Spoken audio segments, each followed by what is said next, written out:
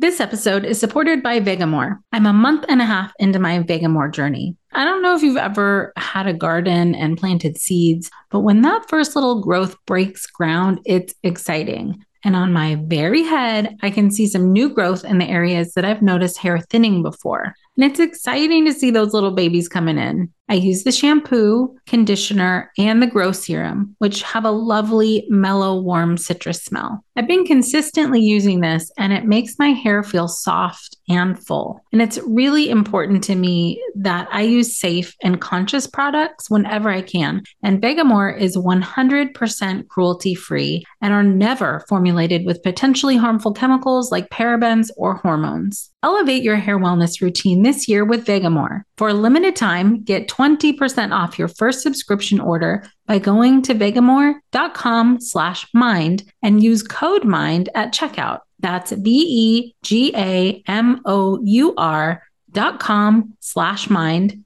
code MIND to save 20% on your first order. vegamour.com/mind, code MIND.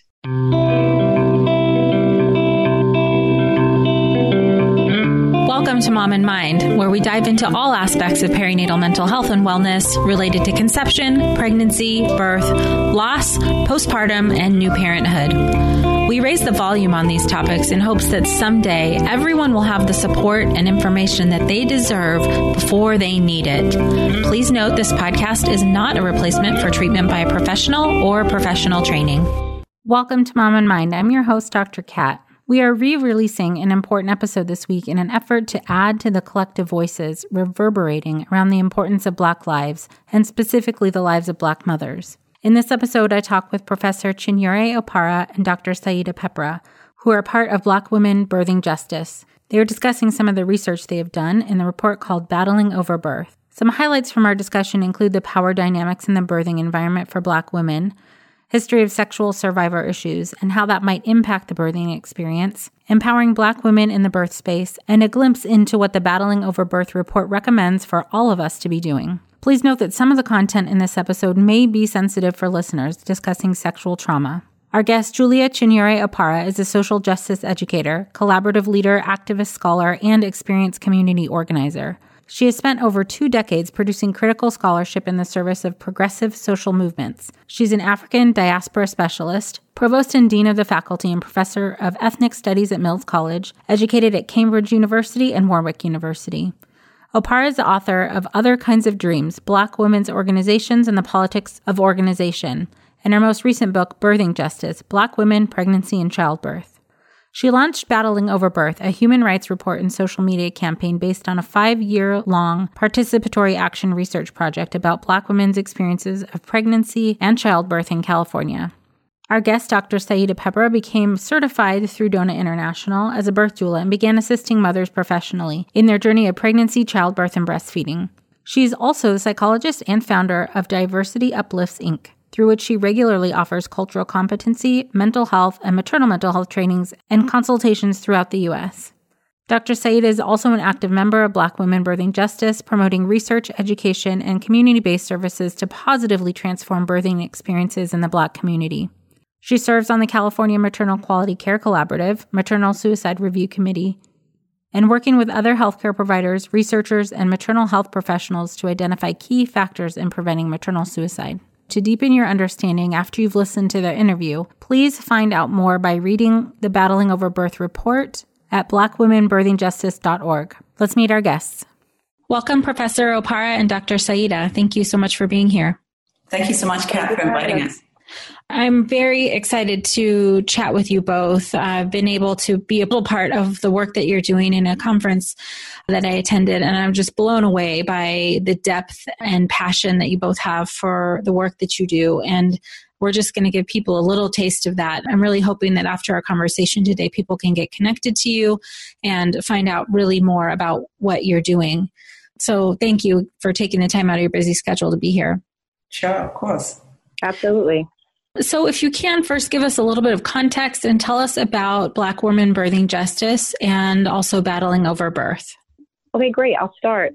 This is Saida. So Battling Black Women Birthing Justice is a collective of African-American, Caribbean, multiracial women who've come together with this concept to transform the experience of Black women in their birth experience, to educate people on the things that we're talking about today, the challenges with maternal health, to be able to talk about negative experiences that Black women have had and other women of color with the medical field, with their pregnancies, and just to have a supportive space to discuss and also to then build on that and create more awareness in the community.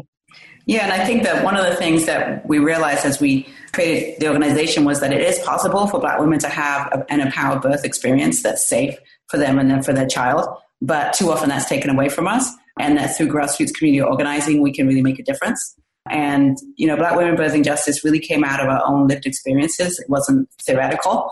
I was one of the co-founders, and, I had an experience myself of going through a pregnancy where I found myself getting increasingly labeled as at risk, being a Black woman, but also being what they called AMA, advanced maternal age. Mm-hmm. And then also being a Black woman, I also had fibroids, which a lot of us seem to.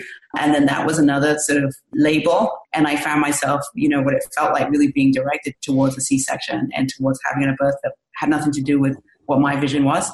And I was able to turn that around with the support of a really amazing midwife and doula team. But it felt like it was a close call. And my baby was actually posterior.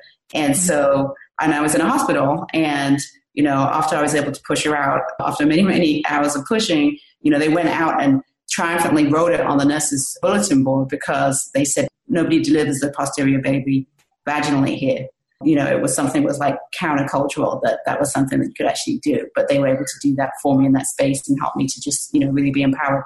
And then I connected with another sister who's a younger woman, and she's a youth activist, and she had also a really coercive experience where she had been trying to have a home birth, and the paramedics had come over and tried to call the police on her and threaten her and felt that she wasn't safe. And it was actually a family that had called them in. So we began to realize that this is so complicated, that even sometimes with the best motivations possible of wanting to help and keep ourselves and our families safe, we're doing things and we're taking actions that are really disempowering women.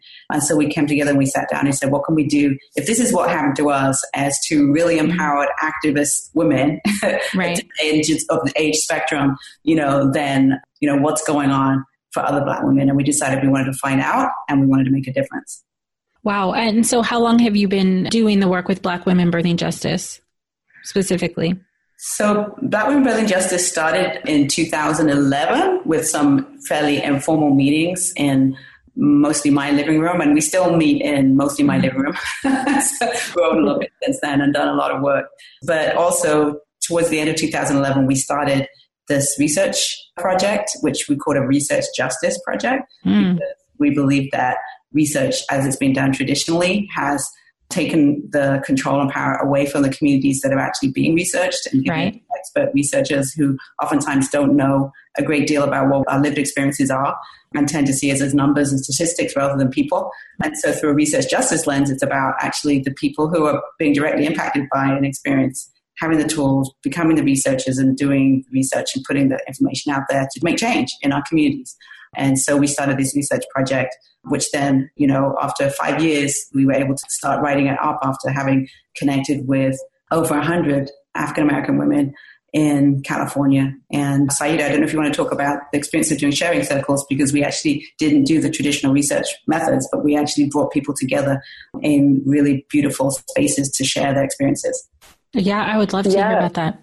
So one of the things that's, unique in the model that was used for this research project was that the women came together pretty much in living room style in a way that people would feel like women would feel comfortable talking about the true experience that they had, like not feeling like they're being researched. So then they have to say the right thing and what kind of medical people are going to, hear this information. It was like, very much sister circle, tell us about your experience. And even though it was structured with specific questions that every woman in the circles had, it felt like, and having done one in Los Angeles here, it felt like just a really sweet time for the moms who have given birth in the past 5 years to come together, have food, children in the living room, and to sit down and talk about the birth stories. And so then what came out of that was not only sort of getting the information, which was very helpful, but it was a very healing experience, like to sit there. Right. A lot of the women would say that this is the first time that they've ever shared this part of their birth experience. And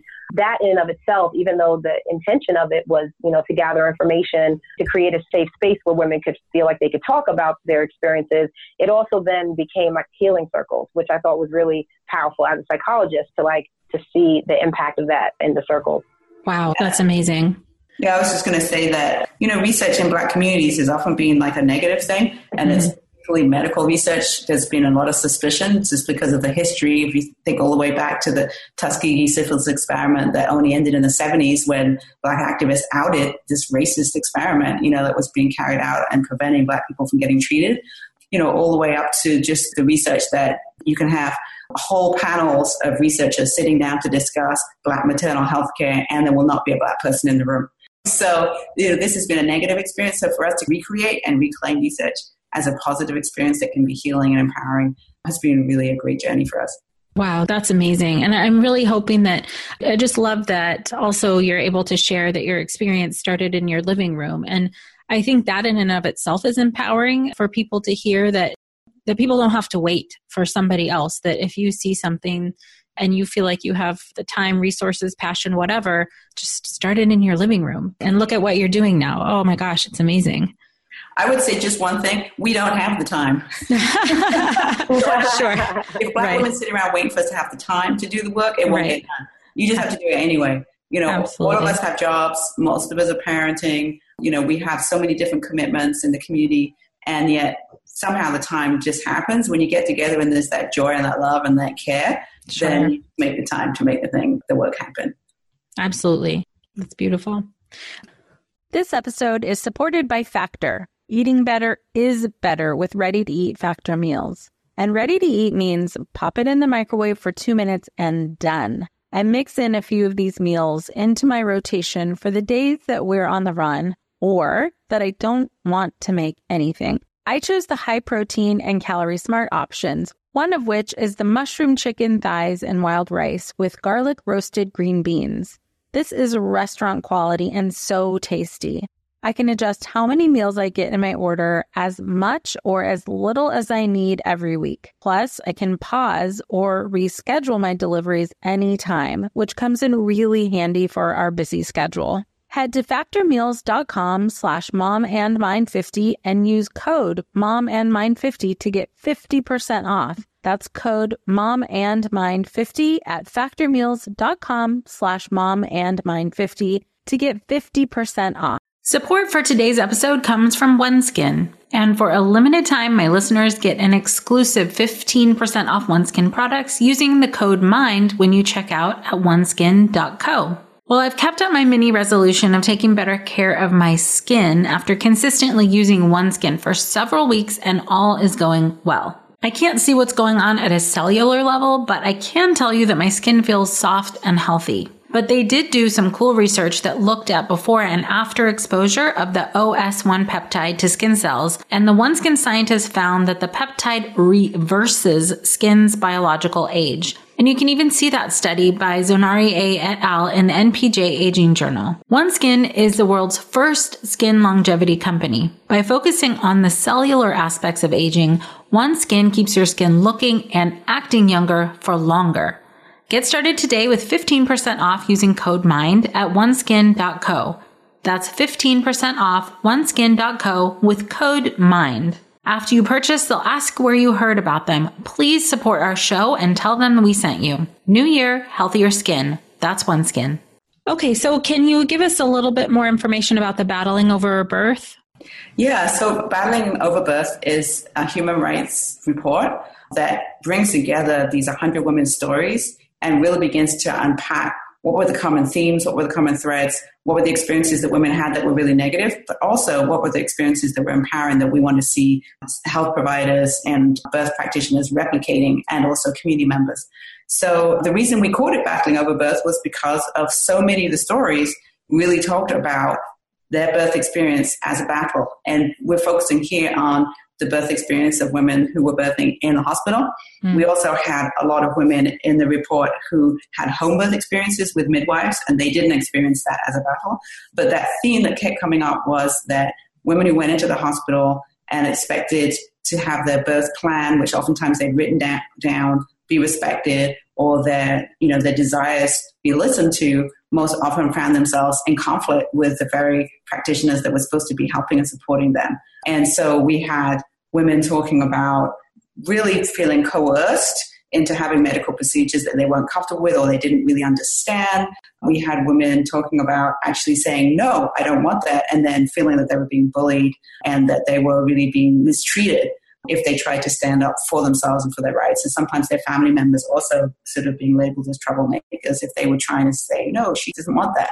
And so there was this real sense of that instead of it being a team of, nurses, OBGYN, birthing person, and then the family or supporter working together in a common goal, it felt like the birthing person was trying to push out a baby and fight for her rights and to be heard at the same time. And so that's where we came up with the title of Battling Over Birth.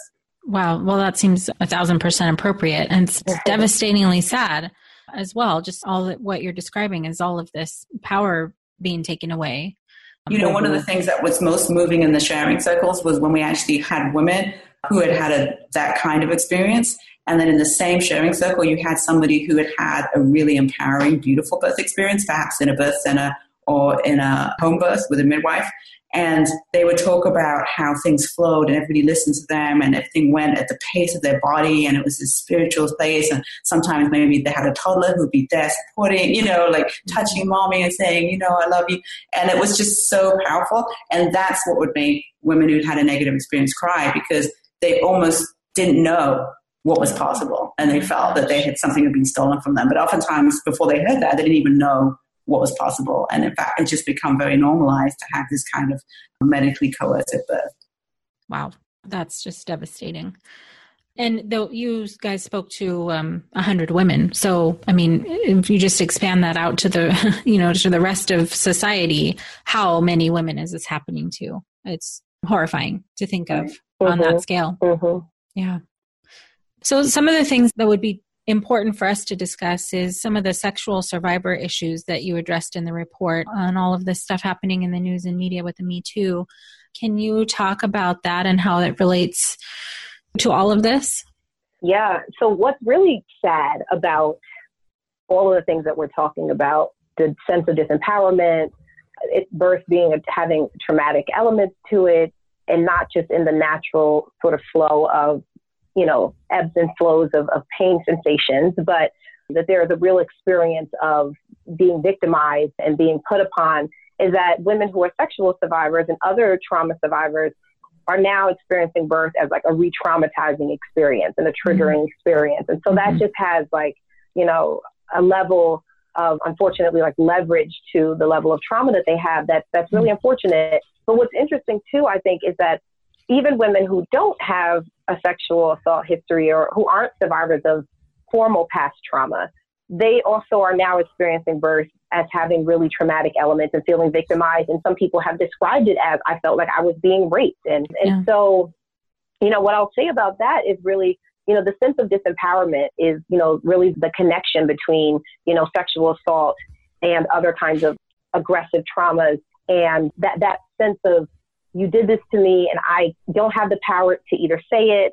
I said something and you didn't do anything, and I don't have the power to do something more about that. And so then you could see a lot of parallels, unfortunately, with maternal health, especially, in the report of Black women, is that they felt that they had the right, even though they didn't like it, that the doctors could do what they were doing or could convince them to do things or could just make interventions and, tell them your baby's going to die. Do you want your baby to die? If you don't, you need to do what I'm telling you, and just really use this fear-based coercion to get them to submit to something that they really didn't want.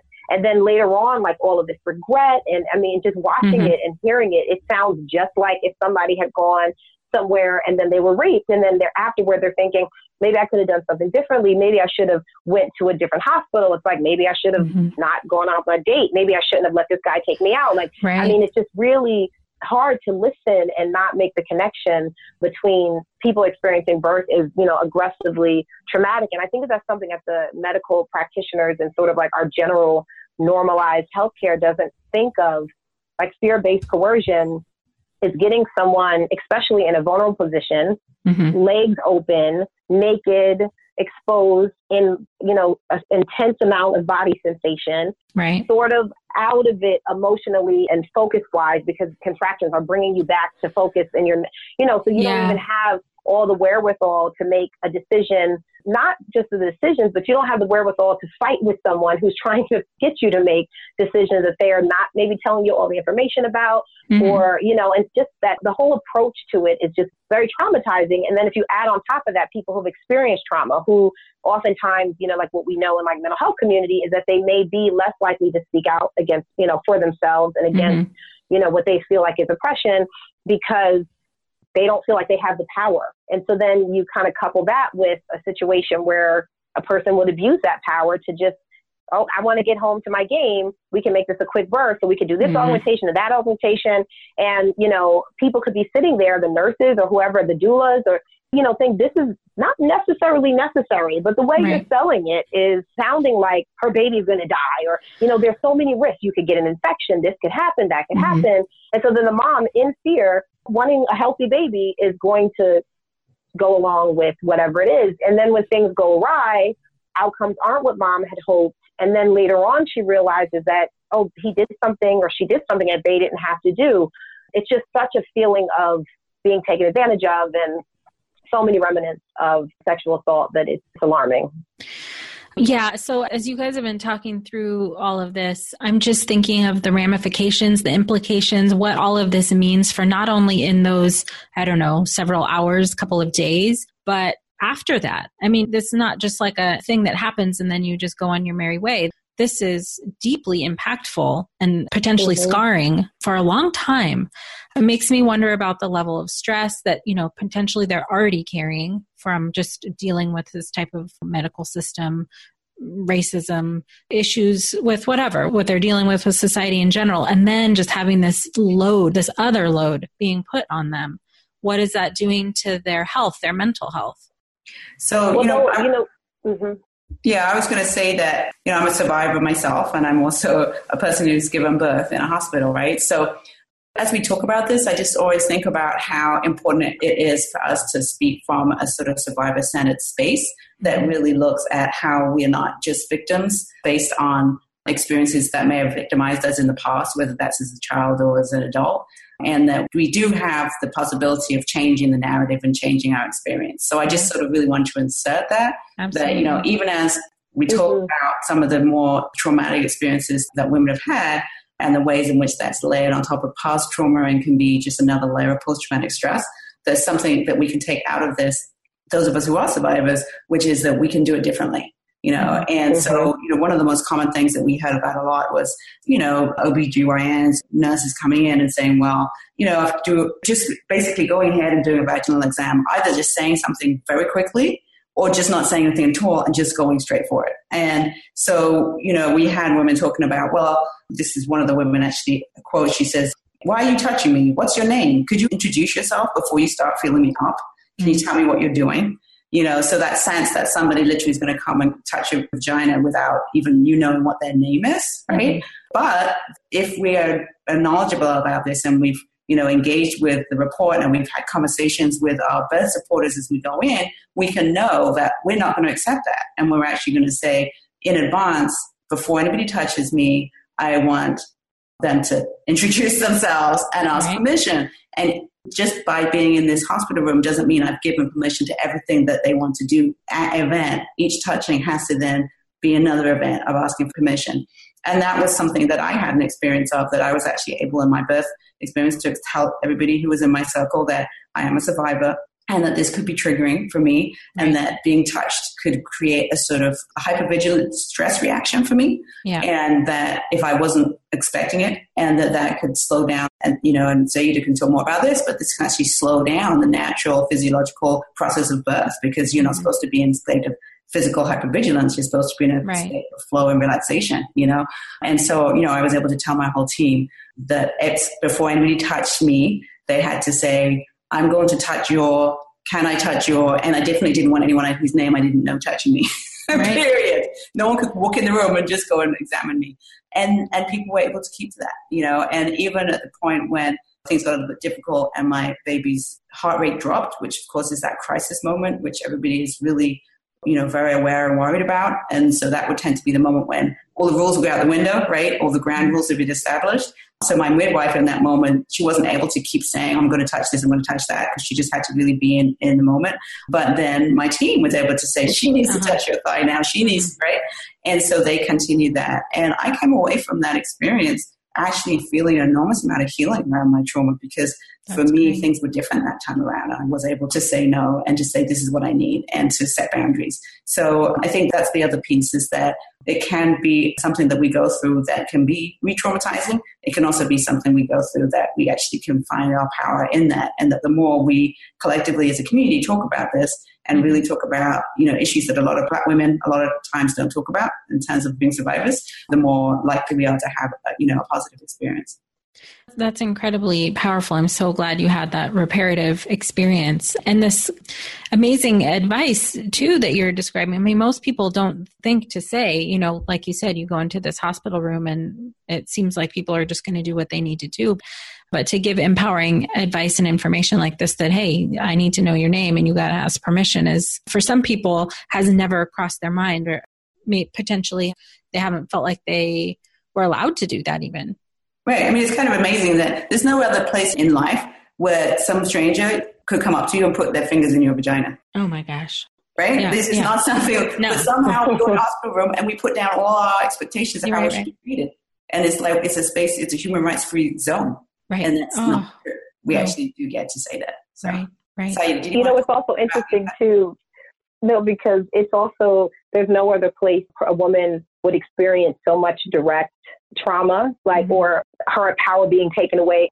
Someone, there was a case where the doctor, without prompting or giving any, forewarning, reached in to start pulling out the placenta of a woman that had just had her baby. And she's screaming and saying, no, I'm hurting. Can we wait? Can you pause? And, things like that happen, not just, that's a random thing that happened once in the course of medical care. Like that type of, going in, doing episiotomies without permission, this is also the space where it's the only time where that would happen. And then you'd walk away and be like, everything worked out okay. And so they never mention it and never report it, and never that person has to face, any accountability for having, taken such action. So, this also, the comparison between the Me Too movement is so interesting, because what's similar is that, in that movement, women initially didn't feel empowered to say anything. And then at some point, somebody said something, and then somebody else said, oh my gosh, that happened to me. Wait, that happened to me too. He did that to you.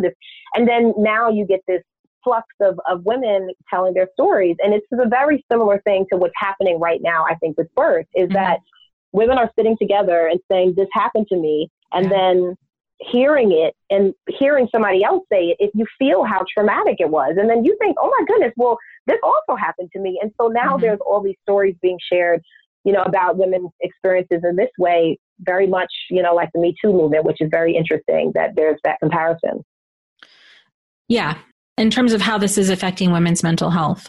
Well, psychologically, when you experience something that registers as traumatic to the body and to the mind, but you don't have whatever the capacity, whatever it is, to mitigate that and to handle it, or to speak up, which does happen, but it be shut down, then, and I hear these stories of women sort of like having almost like a repetitive thought about what happened in the birth. So the way we would experience people who have trauma, going back over the car accident and going back over the rape scenario, I'm like, well, what could have been done? And what did I do? And I'll hear women sort of recounting the traumatic story and trying to sort of work it out, but then all by themselves with nobody else to sort of triage it. And if they're fortunate enough to have had a doula who then can say, yeah, and this is what happened, because you're also not completely focused on everything. And so maybe there's some elements that you don't remember, which is very similar in that kind of way to, sort of like the standard trauma. So I think just that experience of trying to rectify what happened in a birth over with no resource and no ability to do something, which is, I think, what the circles and what, Battling Over Birth and these types of efforts have done in our community, is there is something you can do. There is a conversation we can have. There is ways to make sure this doesn't happen again to other women, or other women know that this is wrong, because a lot of women just think that this is normal. And so I think, the reoccurrent thoughts about the birth, emotionally, obviously, then if you experience something that's really traumatic and overwhelming and unresolved, you're also now trying to breastfeed a baby. You know, your body through stress, you know, the hormones and the changes and the chemicals in the body don't match up with the ones that you need to produce milk, right? Like, so in order to be calm, to produce milk, you have to have, you know, a sense of calmness, a sense of safety. The body in hypervigilance is not going to really process what it needs to recover from birth and to produce milk if you are stressed and anxious and feel guarded and feel uncomfortable. And now you just really want to get out the hospital, or you really just want to, you know, now you just, you know, and so the impact of that, I think, is something that, you know, I wish, you know, we could even like all these studies in the world that I love to be done, but that's something so specific that I think to look at. Okay. And then just, you know, the fear-based coercion in the course of the labor in and of itself then is going to impact the way the labor progresses. And so if a woman is feeling scared and she's not, you know, given reassurances and reminded to breathe, and the intention is for her to feel calm and safe throughout the labor, rather if the intention is to just have her do something in particular that you feel she needs to do. And sometimes things are necessary, but there's a way to communicate it where you solicit feelings of calm and understanding and a sense of safety and a sense of trust, then the labor is going to have some challenges. You know, the body, when it thinks a lion is coming to chase the mom in labor, is going to close up and to tighten up and make it so that the baby can sort of stay inside until mom feels she's safe. And so if mom feels unsafe through the course of the labor because of a variety of factors, then the progression of the labor is going to be, you know, changed. And that has its own impact, especially if you're in a hospital system that has timelines and, after 12 hours, they need to do this. And, well, mom hasn't progressed in 5 hours, so that means this. And it's not taking into consideration the impact of the psychological and the stress level in the environment that's being created by the medical system that's saying mom needs to hurry up and progress. So it's like, give her Pitocin or give her whatever it is, you know, where you would see birth where mom is in a different state of mind, that there can be a level of progression. And if there is some waxing and waning of the labor, because there's not this agenda that it has to look like a certain kind of way that's standardized, which then puts a lot of pressure, then mom is able to work through her labor as she needs to, under the care of people who know what is healthy and what is needed, you know. And so it's not to take away from that, but just to really create a condition where a birth could occur in as natural and as vibrant as possible. Yeah, I'm just sort of thinking too about how unsafe that makes everything for the mom and the baby, just having a high level of stress. And unsafe is kind of a mild way to put it on some level. Well, one of the things that was really eye-opening, I think, in doing this research was finding out how postpartum depression was really connected to the birth experience. Oftentimes we tend to think about postpartum depression as just hormonal. And in fact, that just is often put in there as if it's sort of minimized, right? It's just natural. It's going to be expected. You don't have to take what she's saying too seriously because it's just hormonal, right? But actually what we found was that there was a combination of things that were related to birth trauma, as well as race and class and the situation that people were living in, whether the housing situation wasn't adequate, relationship challenges, and even violence in relationships, that all were combined together to create these really toxic environments for women who were bringing home a new baby. And that was really one of the challenges, was that for Black women, that's a sort of taboo, that, you know, Black women are supposed to be strong. And we discussed what came up time and time and again was this strong Black woman syndrome, the idea that it was a weak thing to say that, you know, I'm depressed or I need help or I can't cope, and that women felt they just had to pull themselves together and get on. But if they weren't able to do that, then they just had another layer of shame and self-judgment that went on top of the depression that they're experiencing. And so, you know, I think that was one of the things that we realized, is that we needed to really speak out about the fact that Black women do experience postpartum depression, that when you have this combination of racism and economic challenges and relationship issues and maybe birth trauma, you know, it's normal and natural for you to be going through a lot of difficult emotions, and that can actually push over to depression for some, but not all women. And that reaching out for help is just a strong thing to do, and it's not weakness.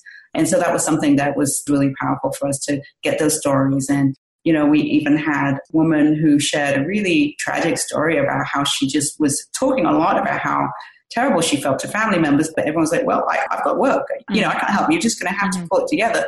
And she got so desperate that one day she actually pulled the blanket over her baby and the comforter, and just literally walked out the door when the baby was crying. She just couldn't cope. And she felt like she was in an altered state, like she was a zombie or something, that she wasn't present. She was just had gone over some edge. And then something happened and she snapped out of it and she realized what she'd done and she ran back in and she rescued her baby who could have been smothered to death, So this is really, really serious that, when women are going through this multiple traumas that do to do with racism and what we're living in today, as well as what happened in the birth experience and what's happened in the past, that it can have really, really serious mental health impacts that could have a long-lasting impact on the woman or the parent and the child. This episode is supported by Hungryroot. I am a creature of habit when it comes to food. Like, I buy the same stuff in the store and generally make the same stuff over and over. Not really that fun. So in order to shake things up, I use Hungryroot. I can pick a whole meal and they send me what I need to make it, but I will also just let them choose so I don't get into my rut. And it paid off. I got the chicken shawarma non-flatbread. These are flavors that I wouldn't have thought to put together on my own, and they totally work. It was so yummy and so easy to make. And bonus, I also received for free organic roasted chicken breast that I threw into a salad for another meal. Hungryroot is my partner in healthy and yummy living. Right now, Hungryroot is offering Mom and Mind listeners 40% off your first delivery and free veggies for life. Just go to hungryroot.com/cat to get 40% off your first delivery and get your free veggies. That's hungryroot.com/cat. Don't forget to use our link so they know we sent you. This episode is supported by Ritual. I am by nature and nurture a bit skeptical. I have to see for myself if something works or if it's helpful before I just believe it whole cloth. And I'm open to trying things out to see for myself, and that includes finding strategies for my wellness. I have historically low vitamin D, so it's important for me to take Ritual's Essential 18 because it has D3 in it, and their clinically backed Essential for Women 18 Plus multivitamin has several other high-quality, traceable key ingredients in clean, bioavailable forms. What I love and have always loved about Ritual is that it's a female-founded company, and it's a B Corp, which means they're holding themselves accountable, and not just long-term, but also to the health of people and our planet. No more shady business. Ritual's Essential for Women 18 Plus is a multivitamin you can actually trust. Get 25% off your first month for a limited time at ritual.com/momandmind. Start Ritual or add Essential for Women 18 Plus to your subscription today. That's ritual.com/momandmind for 25% off. Maybe this is an obvious question, but what should we be doing differently here? What can healthcare providers and systems and people be doing differently? I mean, what I hear very clearly is we have to be very aware about how we're talking to people and how we're using the people who have positions of power, how they're using it. That's one takeaway for sure. What else would you suggest we start doing today differently? The first thing that we have to recommend is that people get the report and they read the recommendations. Yeah. We thought really hard about what we wanted people to do differently, and there was a lot. It wasn't like 2 or 3 things. And it really depends if you're the family members or community of a pregnant person, or if you're an OBGYN, those are different things that we want you to do. And so we actually created these recommendations that are directed at, birthing persons, community members, organizations, at health practitioners and birth professionals. So we want people to really, read the report, learn more, and find out what the specific recommendations are. And we could talk a little bit about some of them, but I just really wanted to emphasize that getting the word out really involves people spending a little bit of time, putting a bit of work in to find out what it is that we need to do differently. Absolutely. In the show notes for this episode and any communication I have about this episode, I will include a link to that so people can have access to that as well. Yeah, we're definitely hoping that people could use it as a tool. For example, if they have class or, like a doula training, or if you just have a group of doctors that meet on a regular basis and you want to purchase bulk copies, and people can get a huge discount for getting, I think it's more than 20 copies. So it's really something that's a tool. We work with this Women's Health Press to produce this in a really cheap way. It's $20 or $10 in the e-version so that it could be accessible. Okay, fantastic. Yeah, we talk about prenatal care based on cultural humanity and empowerment. So that's like a whole section on prenatal care. We talk about accountability When we talked about the community accountability boards for people to actually sit down, practitioners to sit down and listen to experiences. We talk about autonomy around location of birth, supporting where women want to give birth. And we talked about reducing rates of interventions and culturally sensitive postpartum. Some of the recommendations would be in prenatal care to have a culturally and empowering environment and approach. And so one of the things I think is really, like an example that I give is that you walk into a prenatal clinic and, as a Black woman, all the pictures on the wall are white women, the breastfeeding pictures and the pamphlet are of white women. Just there's not an obvious, inclusive, intentional presence that the people that they're trying to serve, represent a diverse population. And so then a woman goes in and could potentially feel like I'm not really wanted here. So, just really creating an environment that is culturally empowering, that the woman, the birthing people who are walking into the space feel that they are welcome, that the intention was to serve women and other people who look and have a lifestyle and are like them. And so not where it seems everything was set up for someone else, oftentimes just women, and then I'm just sort of coming in to that space, which then doesn't feel like it's inclusive. And so it's in some ways pretty obvious. It's interesting. There's a lot of intentionality, in Hispanic communities and Latino communities to put things in the language, even if people there do speak English, just to make you know that you are included and that their intention is to be serving you as well. And so just really important to make a place where the women are feeling comfortable. The other thing is to be connected to other communities of color, other Black women organizations, if you are serving Black women, because the communities are pretty small. A lot of times people are going to know each other, and also they're going to, feel connected to someone who's given them a referral from an organization and a medical center and a prenatal clinic that serves women that they know, okay, this is an ally basically in the community. And so that's really important to make those connections in the community. Second to that, also having accountability within the community, that the community can then say, hey, this is a hospital, this is a clinic that we are reviewing to see whether or not you're actually culturally competent, culturally sensitive, whether or not you create a hostile environment based on the perceptions of the people who've entered your space. Because then in the community, they're empowered to be able to make choices about who they want to go to, because then they're aware that this is someone who is not, passed the test. And the other thing is that it puts hospitals and clinics and birth centers on notice that it matters that they are received as respectful and as culturally sensitive to the community. Yeah. Otherwise, they're going to be, called to question about that. That's awesome. So these are just a couple of the things that you guys have put together in your recommendations, and those are already so powerful. Yeah, I could talk a little bit about some of the recommendations that we have a whole section on recommendations for Black women and pregnant persons. And, I think that one of the powerful things about our report is we wrote it in a way that is not only accessible, but targeted towards Black women themselves. And oftentimes, stuff that's written about maternal health is not written in language or put in a place where Black women would get access to it. And so we wanted to make sure we had a whole section that was really what you can do, so you don't have to feel that you're just going to be victimized by this big anonymous system, because we don't believe that. We think it is possible to have an empowered, powerful birth.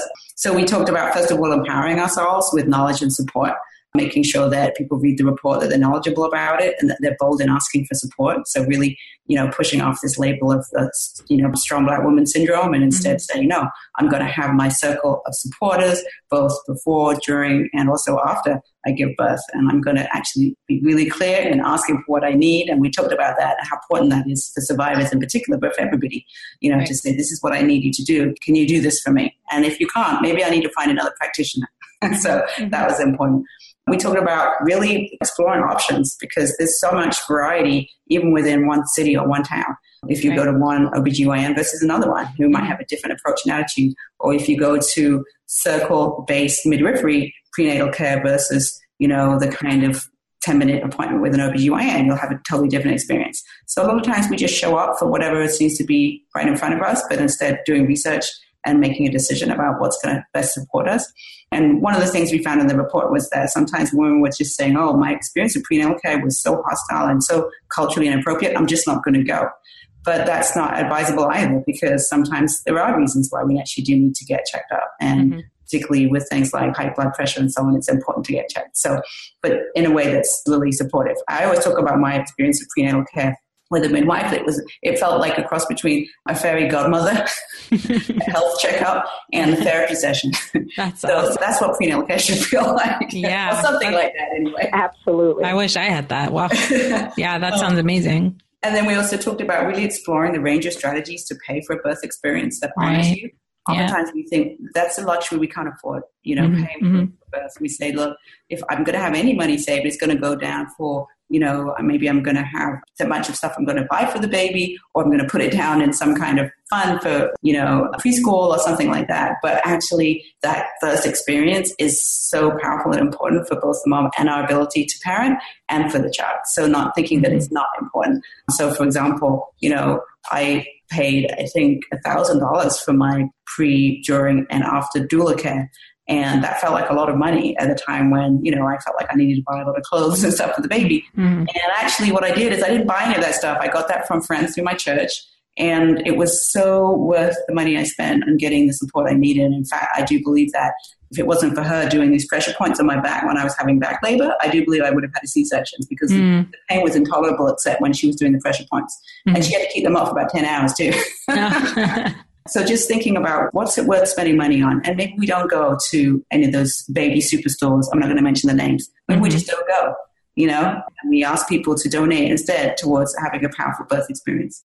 And then we also talked about really thinking carefully about home birth center or hospital birth, that you don't have to just have a hospital birth just because maybe your family members think you're a hippie if you don't, but you can just really make some choices. And there's plenty of Black women midwives out there, and there's plenty of Black women who are having home births and having birth center births. And so you really can have those options. And some of those birth centers accept, Medi-Cal, and, it doesn't have to be an expensive thing. So, there's more options than we often realize.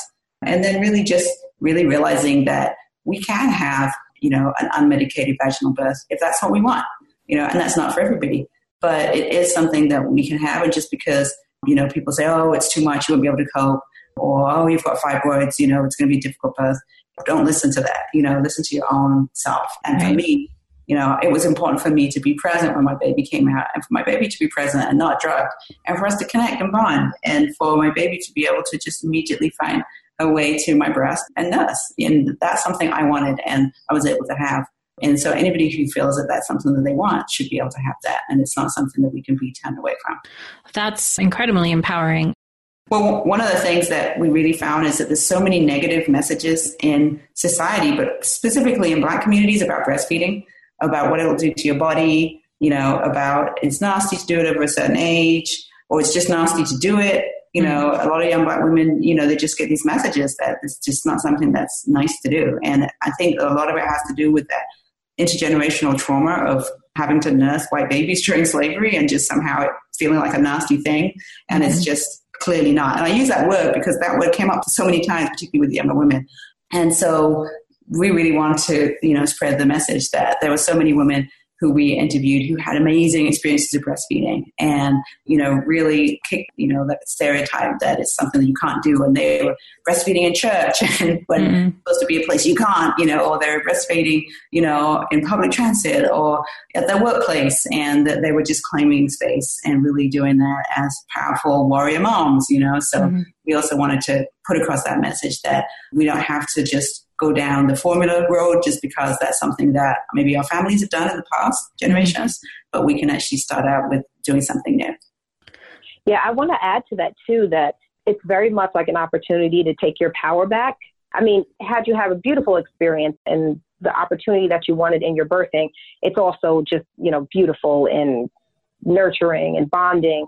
But should you have not had the best experience and one that you may have felt that you would have liked to do differently, then you get this whole opportunity to feed your baby from your body and create bonds. And, one of the things that I see with women that breastfeed is that it really mitigates a lot of the, even just the normal baby blues and just the natural ebb and flow of, the busyness and tiredness after having a baby, because it keeps the attachment going. It keeps the bonding going. It makes you think about your self-care, because you have to drink if you want milk, and you need to eat if you want milk. And so it helps naturally support and sort of force you to take care of yourself and to be, connected in time, because, you can't get too far about, because every 2 hours there goes that baby. And so then you need to sit down and you need to be mindful and you need to remember. And so I think breastfeeding is for all women, is such a wonderful opportunity to sort of mitigate any just glitches, in the process, because now you really get to have this reparative experience where you, in your full control, nobody can nurse your baby for you. Nobody can help you care for yourself. I mean, they might be able to give you an apple and make you some shakes, but really you're in full dominion of that relationship. And that's very empowering, and it's very reinforcing, of your role as parent and as provider and as nourisher. I mean, it's one of those things, to me, I think is very revolutionary in the Black community, because when you see a Black mom breastfeed, I mean, this new generation is changing the paradigm where you never would see that, 20 or 30 years ago. Now it's almost like if you're not doing that, people are like, oh, well, why aren't you breastfeeding? And it's such a powerful revolution, I think, that's happening in the Black community, where a lot of people think Black women don't breastfeed. And, my response now is like, I don't know what community you're in. Like, I'm traveling the country and I'm seeing Black women breastfeeding everywhere and really taking that role back. And it's very empowering. Wow, that's beautiful.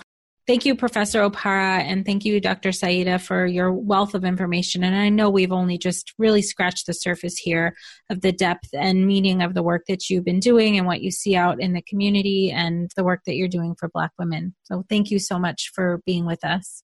Thank you for the opportunity.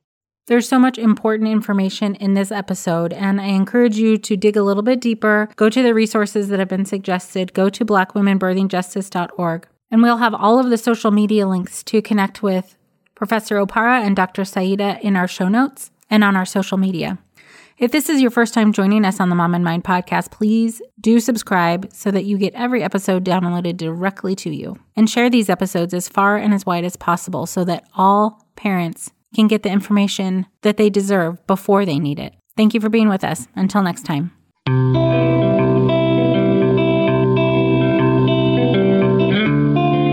Thank you for joining us today. Please share this podcast. Together, we can support moms and families so that no one has to deal with this alone. Come connect with us on Facebook and Instagram at Mom and Mind. Hey there, I'm Debbie Reber, the founder of Tilt Parenting and the author of the book Differently Wired. The mission of Tilt is to change the way neurodivergence, whether that's having a learning disability, having ADHD, being gifted, autistic, or some combination of all of the above, is perceived and experienced so differently wired kids and the parents like us raising them can truly thrive. On the Tilt Parenting podcast, I get to talk with authors, therapists, educators, and parenting experts who are committed to this mission. I ask the questions my listeners are most curious about when it comes to supporting our kids. And in turn, my guests share strategies for challenges, out-of-the-box ideas for navigating school, best practices for therapies, tips for advocating, and so many thoughtful insights on what it really takes to help our kids grow up feeling seen and respected so they can create awesome lives for themselves. I know that raising a differently wired kid can feel overwhelming and isolating, but I promise you, you are not alone, and it can feel so much better. If you're on this parenting journey, come listen to Tilt Parenting. Together, we can shift this paradigm and show up for our exceptional kids with hope, possibility, and joy.